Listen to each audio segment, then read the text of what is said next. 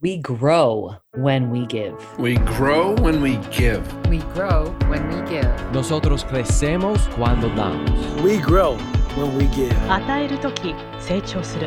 We grow when we give. Welcome to ROG, Return on Generosity. I'm your host, Shannon Cassidy. This podcast celebrates generosity at work, not financial giving valuable time, mutual respect, alternative perspectives, and genuine collaboration. Welcome to ROG, episode 123 on the power of habits. This is the Building Bridges Coaching Tips for Generous Leaders episode. Glad that you're here. So habits is something that I mentioned in episode 121 when we were talking about energy management and what goes up must go down, and that we need to build the habit of strategic recovery. And then I thought, well, let's talk more about habits. So in this book that I wrote, The 5 Degree Principle, the 5 is because 95% of our behavior is automatic, habitual behavior, and 5% is self-regulated willpower, conscious behavior. So all that tells us is that we are indeed creatures of habit. So how do we make change in our lives in a way that's sustainable and less painful? So when we think about anything that we are attempting to do, or actually the things that we are already doing, let's put it into the framework of pain and pleasure. Pain and pleasure. So think about something that you do without even thinking twice about it and you don't even mind doing it. So perhaps it's something like brushing your teeth. You probably have pain associated with not brushing your teeth and pleasure of having fresh breath and dental hygiene. So we really want to avoid pain and gain pleasure in literally everything that we do. Think of another thing that you do gladly and willingly, like maybe it's returning a text from a friend that you really love. The pain of leaving that person hanging and wondering why you're not replying, and then the pleasure of continuing that text dialogue and exchange, right? Avoid pain, gain pleasure. The same thing is true for why we don't do certain things and why we avoid building habits, even though those are things that we know that we really could benefit from doing. We're trying to avoid pain, and the pain might be, I don't know how to do this, or I haven't successfully figured out a routine around this, or I don't want to let myself down, so I'm not even going to bother because I know I'm not going to follow through on my habit. Or maybe it's committing to doing something that you know is really hard. So let's just say you want to run a 5K or a half marathon or do a Spartan race, right? You might not really want to commit to doing that because you're like, do I have what it takes? This is going to be really painful, both physically, mentally, emotionally, and spiritually.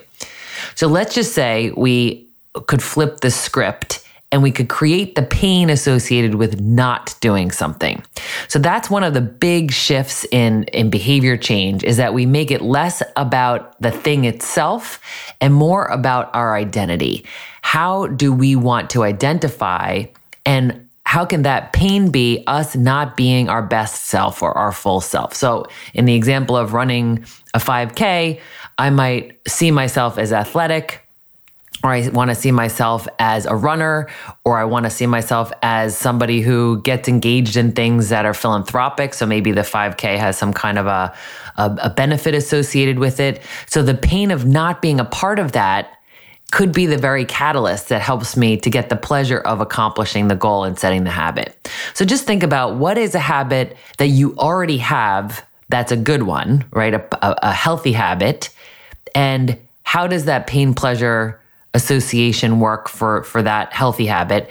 And then what is a not healthy habit? What's something that you do that you know is not your best form? Maybe you're reactionary, or maybe you eat when you shouldn't, or you drink more than you should, or you have bad language, or you don't respond to people, or fill in the blank with the thing that you do that you're like, oh, I really wish I didn't do this. So associate some pain to continuing to do that and behave in that way, and the pleasure of you starting to be more of the person that you really aspire to be, of the person that you know you can be, that you really want to be. So I think that identity-based change is something that's that's really helpful for us when we're trying to make those shifts. So pay attention to your energy when you're thinking about going to attempt to do something or saying that you're going to build a habit and you don't really want to. Think about, how could I flip the script and make the pain about not accomplishing the thing, so that you can play into the cardinal rule of behavior change, which is what is rewarded gets repeated and what is punished is avoided. So if we feel like it's punishment of some sort, so even use the example of going to the dentist. Many people, that's a big fear for them. There's pain associated to going to the dentist, and then the pleasure of getting to avoid it or rescheduling repeatedly. But what if we talked about the pain of not having good dental hygiene and having major issues and pain, like physical pain? That could flip the script pretty easily. One of the best ways to learn about habits is to read James Clear's book on Atomic Habit. In the show notes, I'm going to put a link to a YouTube video that he put together, which is like a visual summary of this whole book, which is fantastic, but the book itself is fantastic. So I'll also put a link for you to join the newsletter. He's going to send you emails every day for 30 days to help you build a habit. And it's just fantastic content. So that would be my biggest takeaway tip for you, is to read Atomic Habits. But in there, he talks about the identity-based habits, so that what we want to focus on, how we want to become. And then he also talks about the 2-minute rule. So I think that's an important one before we wrap. And that is that when we start a new habit, it should take less than 2 minutes to complete. And what that means is, if, say, we wanted to run that 5K and we knew that we wanted to start the preparation and the workout routine in order to get ourselves ready physically for this race, or put it in the work context that I want to be prepared for this big meeting coming up. So I want to back into my preparation time for this event. We shouldn't block out, half a day to prepare for this event. The habit is the first thing that you're going to do. So if we're talking about going for a jog or working out, then what you want to do, the habit is to get out of your bed and put on your shoes. That's it. That's the habit. So if your preparation for a big event habit is the one you're focusing on, then the first thing that you want to do is open up the PowerPoint presentation, or open up the note-taking guide, or open up the camera where you're going to record yourself when you're preparing. Just what's the first action that you would be taking to get yourself into the flow of this habit that you're building, and let yourself go with it. I'll close with an Aristotle quote, which is, "We are what we repeatedly do. Excellence, then, is not an act, but a habit." So we are what we repeatedly do. And if we are seeking to be excellent, if we're seeking to be generous, if we're seeking to connect and make a contribution in a bigger way, then excellence is not an act, it's a habit. It's something that we think about every day. And then one more quote from Samuel Johnson, where he says, "The chains of habit are too weak to be felt until they're too strong to be broken." So what that means is, when we start doing this thing, we're really in that 5% of that self-regulated willpower behavior. It's too weak to be felt, right? We have to consciously overcome this hurdle and remind ourselves to do the thing that we said we were going to do.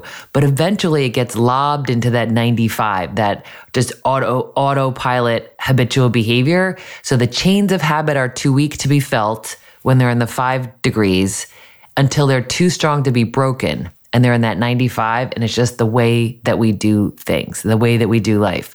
So please reach out to or read the Atomic Habits and consider what's one healthy habit that you want to commit to and make it happen. Stay generous, everyone. Thanks for listening to ROG, Return on Generosity Podcast. Please help us grow by subscribing and reviewing us on your favorite podcast player. And for more information, visit bridgebetween.com. We grow when we give. 우리는 나누면서 성숙합니다. We grow when we give. On rayonne quand on donne. We grow when we give.